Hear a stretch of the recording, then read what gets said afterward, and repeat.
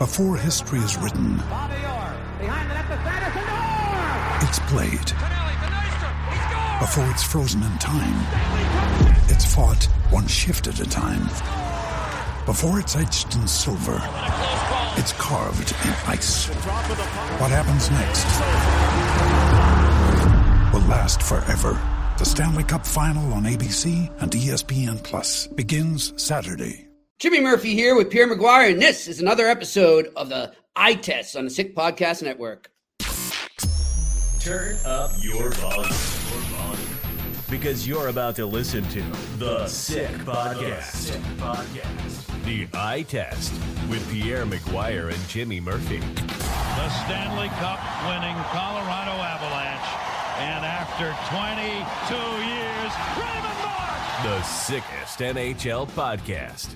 It's gonna be sick. Hey, Jimmy Murphy here with Pierre McGuire on the Eye Test on the Sick Podcast Network, and we're going to get right into it. We're really happy to welcome on our guest of the day here, and that's Jay Pandolfo, the head coach of Boston University, two-time Stanley Cup champion as well, NCAA champion as a player, and for you Boston people watching too, a former Boston Bruin, Burlington, Mass native. Pando, how you doing? I'm doing well. Thanks for having me. Yeah. One thing I don't appreciate the opening here with the Bork winning the Stanley Cup. I was on the wrong side of that. It's already set in there. I know, that's right. That was a tough one for you. It's a bad memory. Yeah, I hear you. Well, you had a good memory the year before. Yeah, for sure. That's right. So, Pando, we'll get right into it here too. And, thanks for taking the time. I know it's a game day. You guys got Quinnipiac coming up. We'll get to that game in a second. But one of the questions I wanted to ask you too is you've got 14 NHL drafted prospects on your team right now. And in general, how do you help these kids live in the now and not get too far ahead of themselves when they know that that's in the future? How do you keep them grounded? I think a big part of it is just getting them to understand that this is the time of their life, really, in college, and embracing being here, embracing being part of it, not looking too far ahead. I know sometimes it's easier said than done, but I think it starts with the culture here at BU as well. And it was like that when I was here 30 years ago, where be where your feet are at. And that's the message to our guys. And I think other guys on our team that have been here for a couple of years that have been draft picks, they're sending that message as well to our guys. And I think our guys appreciate that. And I think our guys understand too that we're here to help them get to that next level, but we also want them when they're here to make sure that they're doing everything they can to help our program. Here, Jimmy, I want to go down the road with Coach Pandolfo here, because one of the things that he has to do is teach players how to be better and how to win. And one of the things Jay's always done, going back to Burlington in high school when he was a Red Devil, to his Boston University days, to his New Jersey Devils days, was win. Jay, what'd you learn from Coach Parker? Yeah, it really was about playing winning hockey, and that's the message that we're trying to send now. It's all the little things that add up over the course of the games that help you win at the end. And if you're not doing those things right, it's very difficult. I don't care how talented you are as a team and how much talent you have on your team. If you don't play the game the right way, you're going to have a hard time winning championships. So that's the things that we're trying to instill in our guys. It's just the little details that matter that are going to help you win. And for us right now, it doesn't just happen overnight. We have 13 new players on our team this year, and it takes time for guys to understand that. Anything from even last game, we played Maine and we're up 5-2 in the third period, should have put the game away. But we take not a very smart penalty in the 200 feet from our net. They score on the power play, not putting pucks in at the right time, all these little things that add up, and you're not going to win unless you do things the right way. So it's just constant teaching and going over stuff with these guys to get them to understand that if you want to win, you have to do things the right way. What'd you learn from Jacques Lemaire, your first NHL coach? Jacques is probably the smartest coach I've ever been around. It was about the details in every part of the game. A lot about angles, a lot about returning to the defensive zone, a lot about transition, just the little things that help you win hockey games. He was the most detailed coach I had ever been around. There's no question about it. You won your first Stanley Cup in 2000, and Larry Robinson was the head coach. What'd you learn from Larry? Another guy that came from the Montreal system of winning championships, and very similar to Jacques, just about doing things the right way, and also to understanding what your role is and accepting that and accepting your role and doing it well so you can help the team win. And you have to sacrifice that. That's part of it. Not everyone can play on the power play. Not everyone can be on the first line. You have to have guys buy in, and those guys were very good at doing that and getting guys to understand that you have to accept that role and do it to the best of your ability. Your second Stanley Cup was in 2003. You guys won a Game 7 against Anaheim. Pat Burns was the coach. Another Montreal tie-in. What'd you learn from Pat? Yeah, Pat was one of my favorites. He was he could be very hard on you, but at the end of the day, he just wanted you to compete and play hard and do anything you can for the team. And if you did that, he had a ton of respect for you, and that's what he wanted from our group. And he got that. I don't think we had a really good team, but I don't think we were the most talented team in the National Hockey League in 2003. But we played hard and we played the right way, and obviously we had a great goaltender as well. But Pat just instilled that he wanted guys to compete, and that's how we won. Jimmy, that goaltender he's alluding to, by the way, was a 20th pick in the 1990 draft, Marty Brodeur. So he was a pretty good goalie. Yeah, Jimmy, I think Coach might have a first overall pick on his BU team. Do you want to maybe play a little tape for him? Yeah, let's do that. Goes down deep, centering feet for Green, and that cuts middle, high slot. Celebrini holding at the circle, get it out high, comes right back to him, and he scores! Man, this kid, Pando, that's the first time I watched that game, and that's the first time I've really watched him closely. He is the real deal, and the way he thinks the game is what struck me the most. What can you tell us about Macklin Celebrini? Yeah, I talk, obviously, a lot of people are asking me about Macklin, and I can't say enough about this kid. Forget about how good he is as a player, but just overall as a person as well, and how driven he is, how dedicated he is, what a great teammate he is. But he is such an impressive player. To be 17 years old and to play the game the way he does, it really is impressive. Obviously, he's very talented offensively, but this kid competes just as hard defensively, works above the puck, works back to the D zone. We have him up, when we're 5-on-6 protecting the lead. He's out there at the end of games because he's that detailed. He cares about every part of the game, which is I think you don't see that a lot in 17-year-old hockey players that have this high offensive upside, and that's what's so impressive about him. And the other thing too is he plays inside the dots. Like, he attacks, he gets inside the dots. He's anything but a perimeter player. He's opposite. Like, he plays inside all over the ice. And he works. Like, he works at everything he does, and he's so prepared. And I think that's why he's so good. Like, he's prepared with everything he does. And a lot of times when you're that prepared and you're that talented, good things are going to happen. So I can't say enough good things. It's very impressive, and he's actually wonderful to coach. He wants to learn. He's willing to learn. Everything. He is so coachable. And like I said, I can't say enough about this kid.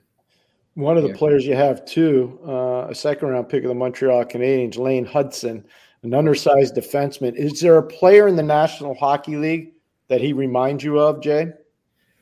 It's funny you ask that. Like, Kim Bramble and I, I coached the National Hockey League, played in the National Hockey League. Kim was, player development, skills coach in the National Hockey League.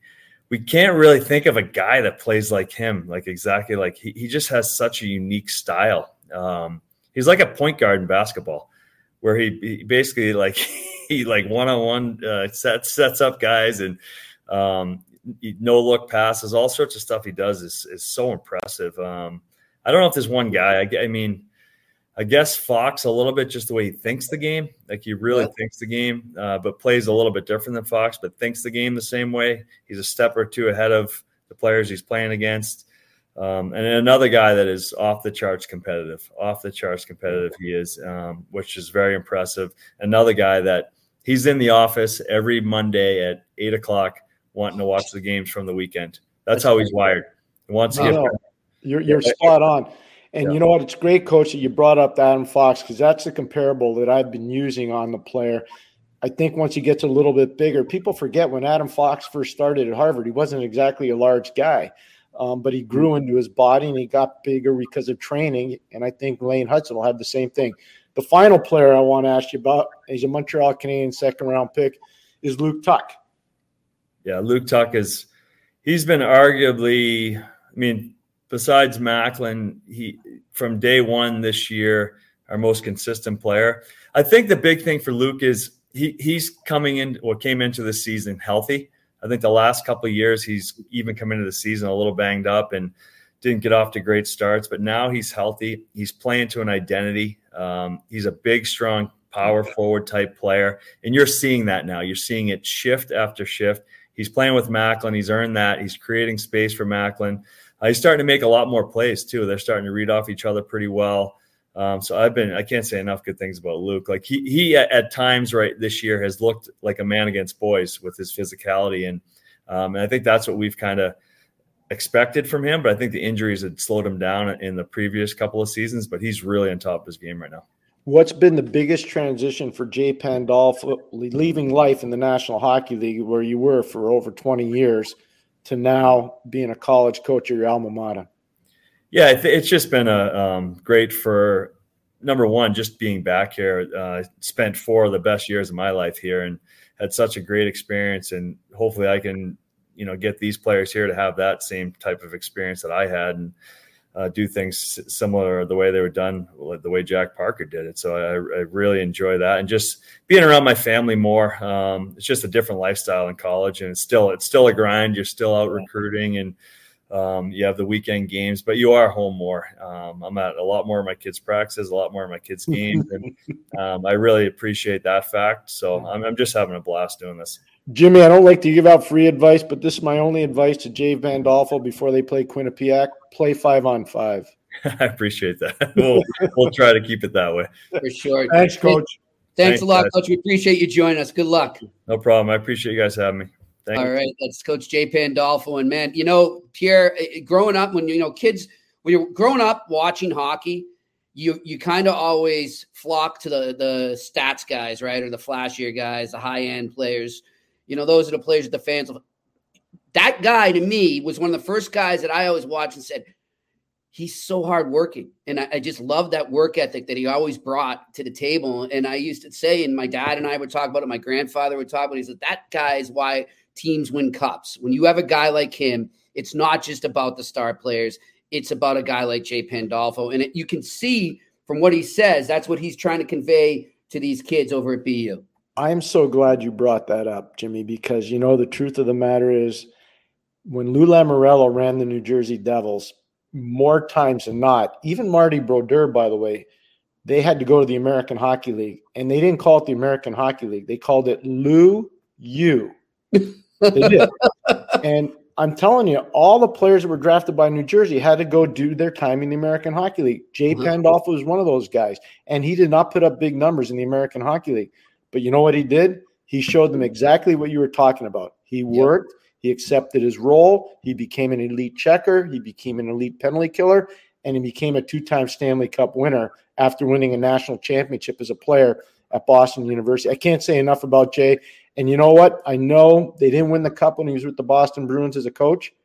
But darn it, they were pretty darn close, Jimmy. They were pretty darn close. It's funny. I wanted to bring it up, but I knew we were short on time. You guys were talking about who does he remind you of with Hudson there too. And look, I think Hudson's going to be way better than this player I'm about to say. But I don't know. I see a little Torrey Krug in him, Pierre. There is. The difference is I don't think Torrey had the same peripheral vision or has the same peripheral vision that Lane does. But they're similar in how they carry the puck and move out of their own zone. Yeah. That's the one thing I see about Adam Fox, or comparable with Fox and Hudson. Fox has this uncanny ability to move the puck all over the ice. You think he's going to his right, but he's really going to his left. Hudson's kind of the same thing. And I love the comparable that Coach Pandolfo used when he said he's like a point guard in basketball. Yeah. Because he really is. If you have not seen this player, he is an unbelievably unique player to watch play. He really is. It is. It's great. Pierre, look, we're psyched to have that, and we're going to have, obviously, Greg Brown, all these college coaches. I'm psyched to get these guys going on, Pierre, and keep talking about this too. But we do have a little NHL to talk about because it is one of the busiest nights of the year. I think I look at it, they had that one earlier this year that they tried out on a Tuesday, right, where every team was playing. And now we're going to get something similar to that tonight, and we're going to have it Friday as well. I love it. I think the NHL needs more of this. I kind of call it puck madness, like March Madness. It's great. It's just buckle up, get some pizza, kick back, or on Friday, get your leftovers, make your Thanksgiving sandwich there, and watch a lot of hockey. And I'll tell you, Pierre, two of the games that I'm going to go out west, the two games I'm watching for Wednesday night, I think are going to be wars. And we'll start with the Vegas Golden Knights at the Dallas Stars. Some playoff history there from last year. The Vegas Golden Knights come in right now as the best team in hockey, just ahead of the Boston Bruins, and the Dallas Stars are nipping at them right there, right below them. What are you looking at in this game that will stand out to you as it gets going? It's a coaching showdown. It's Pete DeBoer versus Bruce Cassidy. So it's adjustments. It's adjustments personified, period to period, shift to shift. It's unbelievable how smart both those coaching staffs are and how smart the head coaches are. That's number one. Number two, it's a goalie matchup. It's Aiden Hill, who came out of nowhere, Jimmy. I mean, nobody picked Aiden Hill to be a Stanley Cup winning goalie when he was playing in the Western Hockey League against Jake Ottinger. We just had Jay Pandolfo on from BU. Jake Ottinger is a proud Boston University Terrier, even though he grew up in the great state of Minnesota. He is a BU Terrier. So that goaltending matchup is going to be huge. Obviously, Hill for Vegas, a Stanley Cup winner. Ottinger's yet to win the Cup. And finally, I think the biggest thing is Vegas has lost 3 out of their last 4 games. They just got shut out in Pittsburgh 3-0. Jimmy, I think they're bringing the heat tonight. They're bringing the heat tonight. And so Dallas better bring it all. They better bring it all tonight. They really better. Speaking of Dallas bringing it all, look, Dallas is a great structured team. That's what I love about them. I love the physicality they bring. But do they need a little more firepower when it comes down to it, when we get to April and May and hopefully June for them? They don't, as long as Tyler Seguin and Jamie Benn can remain consistent offensive point producers. If they can't, and over the last couple of years, they have not been as consistent as I'm sure both players would like to be, and like Jim Nill, the general manager, would like them to be, or Pete DeBoer, the head coach, would like them to be. But they're still very viable players. But if they can't take it to the next level, like a Rope Hintz can, then I think they're going to be looking for a little bit more consistent offense. Doesn't mean those players can't produce. They just have to produce with more consistency. All right, you're Pete DeBoer going into this game, and you're trying to enable your forwards to get around the Redwood Forest, I like to call the the Vegas Golden Knights defense. What are you telling them? How do you do it? Get the pucks in behind and go grind. Force Jack Eichel, force Chandler Stevenson, their center iceman, to play defense rather than offense. Play a puck possession, grinding game from the hash mark to the icing line, from pole to pole, deep in the offensive zone. Force Vegas to defend, rather than attack. And if you do that, you're going to take the wind out of their sails, because Vegas is a great counterattack team. But if they're forced to defend for 20 to 30 seconds at a time, that counterattack goes away. All right, I want to go upstairs to the GMs on both these teams, Pierre, because I got a lot of time for both of them. I think they've done a spectacular job. I want to start with Jimmy Nill, who, obviously he was an assistant GM for so long in Detroit. Not enough people understand the role he played there. Talk to me about how much he meant to that organization and how he's carried that over into Dallas. Well, Detroit for years and years had just such a fundamental ability to grow internally, because they had people with vision, whether it was Jimmy Devellano or Scotty Bowman or Kenny Holland, Jimmy Nill, the late Nick Polano. They had so many good people that were there. Steve Yzerman, after his playing career was over, Pat Verbeek. They had so many good people internally, and everybody just was singing from the same songbook. But Jimmy was a go-getter. Jimmy understood the college players because his son played at Michigan State. Jimmy understood the Western Hockey League guys because he played in the Western Hockey League. He knew the Ontario and Quebec leagues because he had worked there, especially in his time with the Ottawa Senators, where they're just coming out of expansion. So Jimmy had this unbelievable ability to understand all the different things that happen. And remember, it's really important.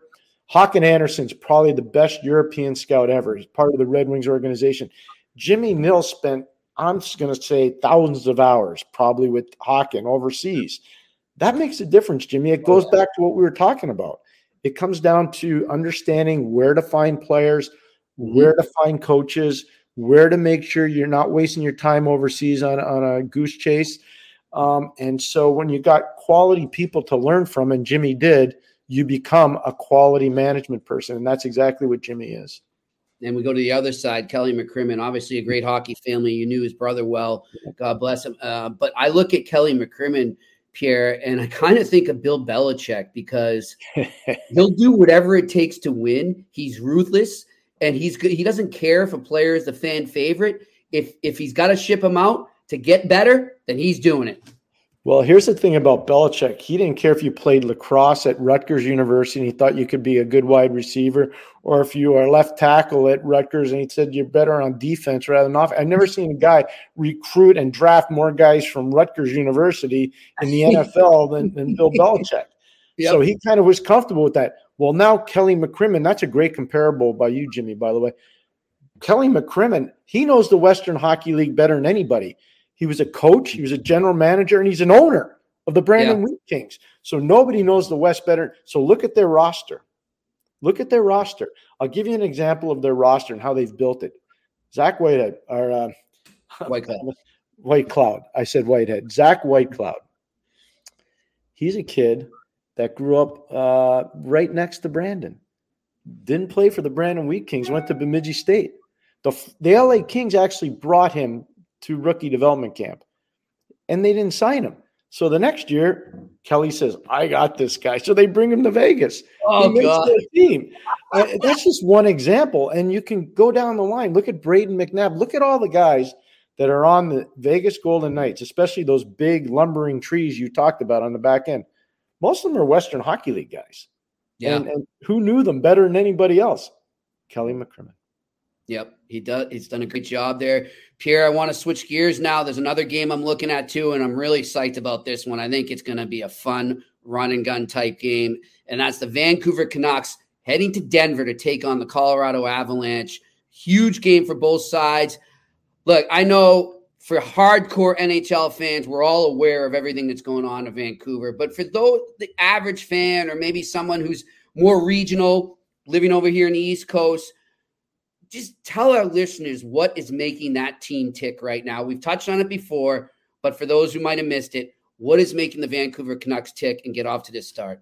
Rick Tocchet has been phenomenal. Adam Foote's been great. Mike Yeo has been really solid. Sergei Gonchar's influenced their defensemen unbelievably well with Adam Foote.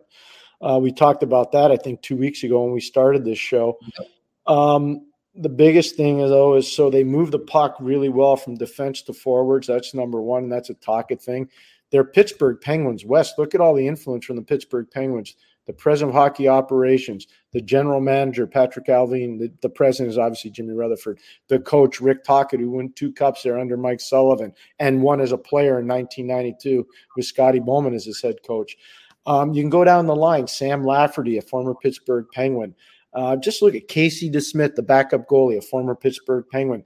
Just look at what they've done there. Ian Cole, 2-time Stanley Cup winner with Pittsburgh. He's there. So if you look at all the different things, they've built their roster with guys that Rick Tocchet, Jimmy Rutherford, and Patrick Alvin know very well. They know the character of those players. Teddy Bluger is another one of those Pittsburgh guys, Jimmy. So I think what's gone on in Vancouver is really smart team building and understanding the importance of character and the eye test, Jimmy. Well, you know what? Their best player right now and the leading point getter in the NHL with 30 points is defenseman Quinn Hughes. And I read a story earlier, Pierre. I'm going to read you this quote. He was talking exactly about what you just told us there with the brain trust that Rick Tocchet has built around him on that coaching staff with Adam Foote, Sergei Gonchar, Mike Yeo. I'll give you talking first. He says it's important when you have an Adam Foote, a Gonchar, the Sedins even coming in sometimes to chime in. Mike Yo, I'd be nuts not to use these guys. And now they're saying that they've been so impressed with the way Quinn Hughes has come out and tried to use them and learn from them. And he comes out right here, Pierre, and he says, I didn't understand how great and how smart these guys were. To have their knowledge with me and use this every day has been such an asset. And that's exactly what you're talking about. And they got to love the fact that a young kid like that is taking the initiative to do that. Oh, I agree. And again, he comes from an amazing hockey family. His father was a great player at Providence. His mother was a phenomenal Olympian and a great player at University of New Hampshire. His uncle was a great player at Bowdoin College. He's now the president of Denison University. So, I mean, you know, you look at the pedigree of the Hughes boys, all of them, not just Quinn, but all of them. They've come from an amazing hockey family. But to me, the biggest thing in Vancouver is they have not undersold the importance of character. And I think as teams start to get built more and more here, they're going to realize that, yes, numbers matter a lot because you can't win unless you outscore the opposition. But how do you get to those numbers? And I think the character part of it's going to matter a lot. And I think teams are realizing that more and more. You know, it's interesting as you were saying that, Pierre. I thought about it too with Vancouver. It wasn't too long ago that JT Miller wanted to get the heck out of Dodge there, and was not happy at all.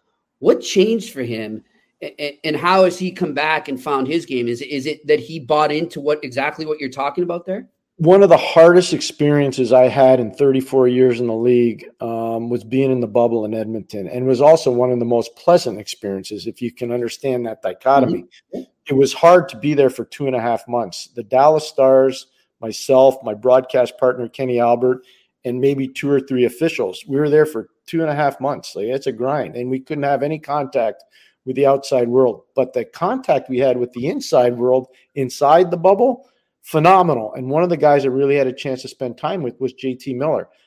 And what I found out about JT, Jimmy, as we go along here, is that he never was presented as a leader. People always saw him as this highly skilled player that was a bit of a problem child. And when I saw what he was like in the bubble, I realized nobody ever reported or got to know the person well enough to understand he's a passionate, hard-edge, winning type player that really cares about what's going on inside the team. And awesome. I think that came out for him at the bubble. I really do. Yeah. And it helped him a lot, I think, in his career. Now having Rick there, having had the privilege of coaching Rick and being around Rick and winning with Rick Tocchet, I just know him, and I think he's the perfect fit for that team right now. It was a great hire by Patrick Alvin and Jimmy Rutherford. It was an outstanding hire. I mean, I'm guessing that Rick kind of sensed when he got there and he's got to interview all his players, get to know his players, knowing the background that he has that he shares with you. I'm guessing he sensed that too and be like, wait a minute, this isn't what everyone says. I was a bit dumbfounded, Jimmy. I'm going to tell you, I'm sitting there and we're talking right by the rink in their little courtyard in Edmonton outside the arena.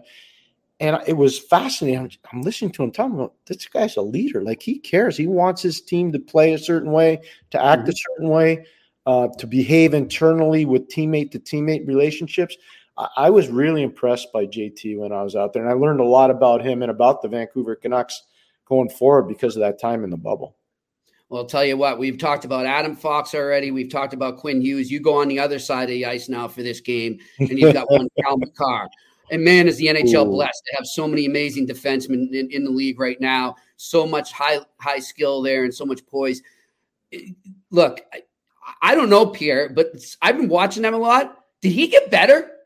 Like, he seems like he's even better than he was. First of all, we talk about where players learn from. Start with him with the Brooks Bandits in the Alberta Junior Hockey League. Then go to the University of Massachusetts at Amherst, where he learned from maybe one of the best coaches, if not the best coach in college hockey, in Greg Carville, because of the pro experience that Greg had over time and who Greg learned from over time, both as a college player, as a college coach, as an assistant coach.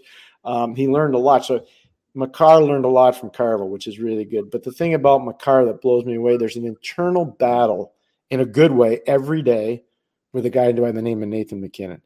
MacKinnon is as intense, Jimmy, I can tell you this right now, as intense as any leader in the National Hockey League, and he's equal opportunity. He'll call out a superstar and he'll call out a fourth line player. And sometimes he'll even call out himself. Yeah. I think Nate is just an amazingly intense humanoid, and I think he makes everybody around him better. He's an acquired taste when it comes to leadership. There's no question. But to this day, he and Makar might be the two biggest power players in the league in terms of how they manufacture offense. MacKinnon with a straight ahead speed and a strength, and Makar, he just overwhelms you. Watch how hard it is to forecheck him, Jimmy. Yeah. It's almost impossible to contain him on the forecheck because he's so fast and so strong. So you put Makar and MacKinnon against one another, it makes everybody else better. Yeah. It just makes everybody else better. I'm with you. All right, we're going to close it out here. And I know I don't mean to throw a curveball at you, but we did discuss this off air. And I'm just got reminded by a friend who's texting me about it because I told him about our discussion about the Edmonton Oilers. Yep. And I think you know where I'm going with this. And look, the other day, Connor McDavid comes off the ice after his team blows another lead. They lose to the Florida Panthers. And our friend Mark Spector is there, and he's asking him questions after the game. And hey, look, I'm going to say you called Nathan MacKinnon acquired taste. I love Spec, but he's an acquired taste as well. But, he does his job. He's a hard worker, and he's just asking him a question he's got to ask. And he says to him, Connor, you come out another one of these kind of seesaw games. Do you want to maybe stop winning 8-6 or being in 6-5 games, 5-3? Do you want to maybe start winning 4-1, 3-1, 2-1 type games? And McDavid did not take it the right way. I get it. He's frustrated. He's kind of snaps him. He goes, how many times are you going to ask me this stupid question? And he's like, well, what are you going to do? And my question to you was that I wouldn't say it, but I'm thinking in my head, well, if you don't want to be asked the same question, Connor, then come up with a different result. And I'm being blunt here, and I'm not trying to, insult Connor by any means. He's the best player in the game by all accounts. I don't know him personally, but by all accounts, a great guy. But at the same time, it started making me think with him and Draisaitl and what's going on. You've got 5 coaches there now, 3 GMs. At what they've tried to put different players around them. They've tried to make it work in different ways. Maybe they haven't done the best job. I don't think they have. But at the same time, there's been different players kind of slotting in around them, and nothing seems to work. So at what point do these two superstars have to take it upon themselves to maybe change themselves? And, I said to you, think Steve Yzerman in Detroit when he was at that crossroads, when Scotty got there, and you know better than me. So I'm going to let you tell our listeners about that. But I just thought it was a good analogy, and maybe it can work for the Edmonton Oilers. That's a fair point. Look at back in the 1990s when Scotty Bowman in his first year went to Detroit, they lost to San Jose in a 7-game series. They were upset in the first round, and Jamie Baker, one of my former players at St. Lawrence University, scored the game-winning goal, the series-winning goal. And I know there was a lot of frustration in Detroit at the time, especially for Steve Yzerman and for Scotty Bowman. And that summer, Scotty brought Steve aside and said, okay, here's some things we need to fix. And, I wasn't privy to the conversation because I wasn't in there, but I was privy to a lot of the information that came out afterwards. And I thought it was really appropriate with the way Scotty handled it and with the way Steve handled it. And the rest is history. The Red Wings go to the Stanley Cup final. The next year they lose, unfortunately for them, to a really good New Jersey team. But then you look at, they win in 97, they win in 98, they win in 2003. So they do a lot of winning, or they win in 2002. Sorry. Yeah. They do a lot of winning. And Steve's a huge part of that. And I think that conversation you had with Scotty Bowman was huge. Kenny Holland was privy to that. Mm-hmm. He would know that, the general manager in Edmonton. But somebody else that would be really knowledgeable about that, and this is where I think it was smart to put him on the coaching staff. Paul Coffey is now running the defense there. And I think Paul, more than anybody, you look at Paul's winning record, it's pretty impressive. Yes. Winning in Edmonton, winning in Pittsburgh. He did a lot of winning in his time, Paul did. Winning in Detroit, he did a lot of winning Canada Cups. I mean, Paul was a really determined, motivated player. And he also understood when he had to shut it down and when he could open it up. He really did as a player. And And I think he can probably help Chris Knobloch, the new coach in Edmonton, a lot, Jimmy. I really do. I think between Paul Coffey and Kenny Holland, I think they can get both those star players' minds right to understand there's a certain way you have to play. Yep. And if you don't play to that level, then you're never going to win. But if you can play to a certain level, then you can help us all win. And I think they're getting close to that conversation. It's true. And, you could be the most skilled player in the world, but if you don't play to the game we're talking about right now, it's not going to matter. And you know what? What struck me when we were talking with Pandolfo, and we can draw a parallel here, and man, that's a good sign that a kid 17 years old is doing this.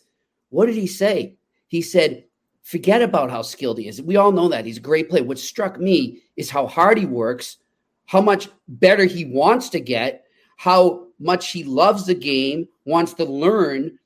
You can never be too old to do that, Pierre, and you know that. And if you can convey that, maybe if Kenny Holland and Paul Coffey can kind of convey that to these guys, but look, guys, we know you're the best in the world.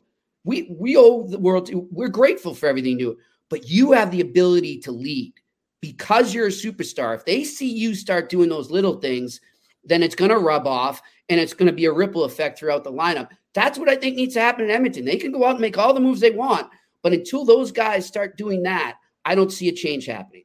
You know, when you were just talking about what Jay Pandolfo said about Macklin Celebrini, I thought of one player. I really did, Jimmy. And he's a former Hockey East player that was recruited by the late Sean Walsh. His name is Paul Kariya. Yeah. And I just remember when Paul came out of BC and went to University of Maine in Orono. I remember I was coaching Hartford, and Brian Burke and I and our staff went to BC to actually watch Paul Kariya play in his draft year. And what blew you away was he wasn't one of the bigger guys, obviously, on the ice in a game that had a lot of big players between Maine and BC. What blew you away was his ability to force turnovers, dominate the puck, and back check. Yep. He was so good at it. And eventually, obviously, Anaheim made a legendary pick and got him. But, you know, you think back, I'm trying to think of players that Macklin Celebrini would remind people of. Yeah. And I would say it'd probably be Paul Kariya. And to keep drawing parallels to our convo with Pando, I mean, he was on that team in 2003 that played Kariya in the Stanley Cup final.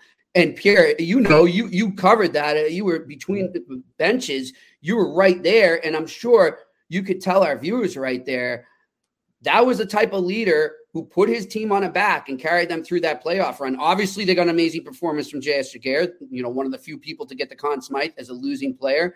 But Kariya could do that. He could put the team on his back and take them with him, and they all bought in. Yeah, I just wanted to make one subtle correction because there'll be people picking at it. No, it's okay. I was covering that series for TSN with Gord Miller and Bob McKenzie.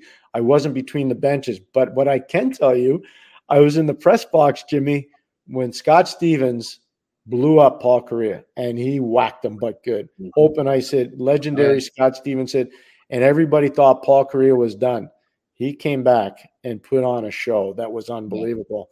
So that's one of the memorable, you know, when they talk about iconic moments in Stanley Cup final history, that's one of them. Even though Kariya's team didn't win, Paul Kariya was a winner that day. It was unbelievable to watch how he did that. So I love what you just said because it's true. You know, guys that can put teams on their back and lead the way. And I think McDavid can do that. I think Draisaitl can do it. Now they just have to show the guys in the room that they mean business and they can do it. I'm with you. Well, listen, always a pleasure, my friend. Happy Thanksgiving. I know you're up in Canada, so are you celebrating American Thanksgiving as well? Absolutely. My wife Melanie went out to our favorite butcher in Montreal and got a turkey because it's not turkey season up here, obviously. And I'm a little bit up north. I'm up in the woods and going to celebrate it with my mother-in-law and my mom. So I'm looking forward to that. And then a full weekend of college hockey and NHL hockey. So I can't wait, Jimmy. And we'll be talking on Monday. Can't wait. For sure. I can't wait. And that's when the next episode of the Eye Test on the Sick Podcast Network will happen. Thanks and happy Thanksgiving to all you Americans. Enjoy. And that's a wrap. Hope you don't miss us too much until next time. Follow the Eye Test with Pierre McGuire and Jimmy Murphy on YouTube, Facebook, Google Play, and Apple Podcasts.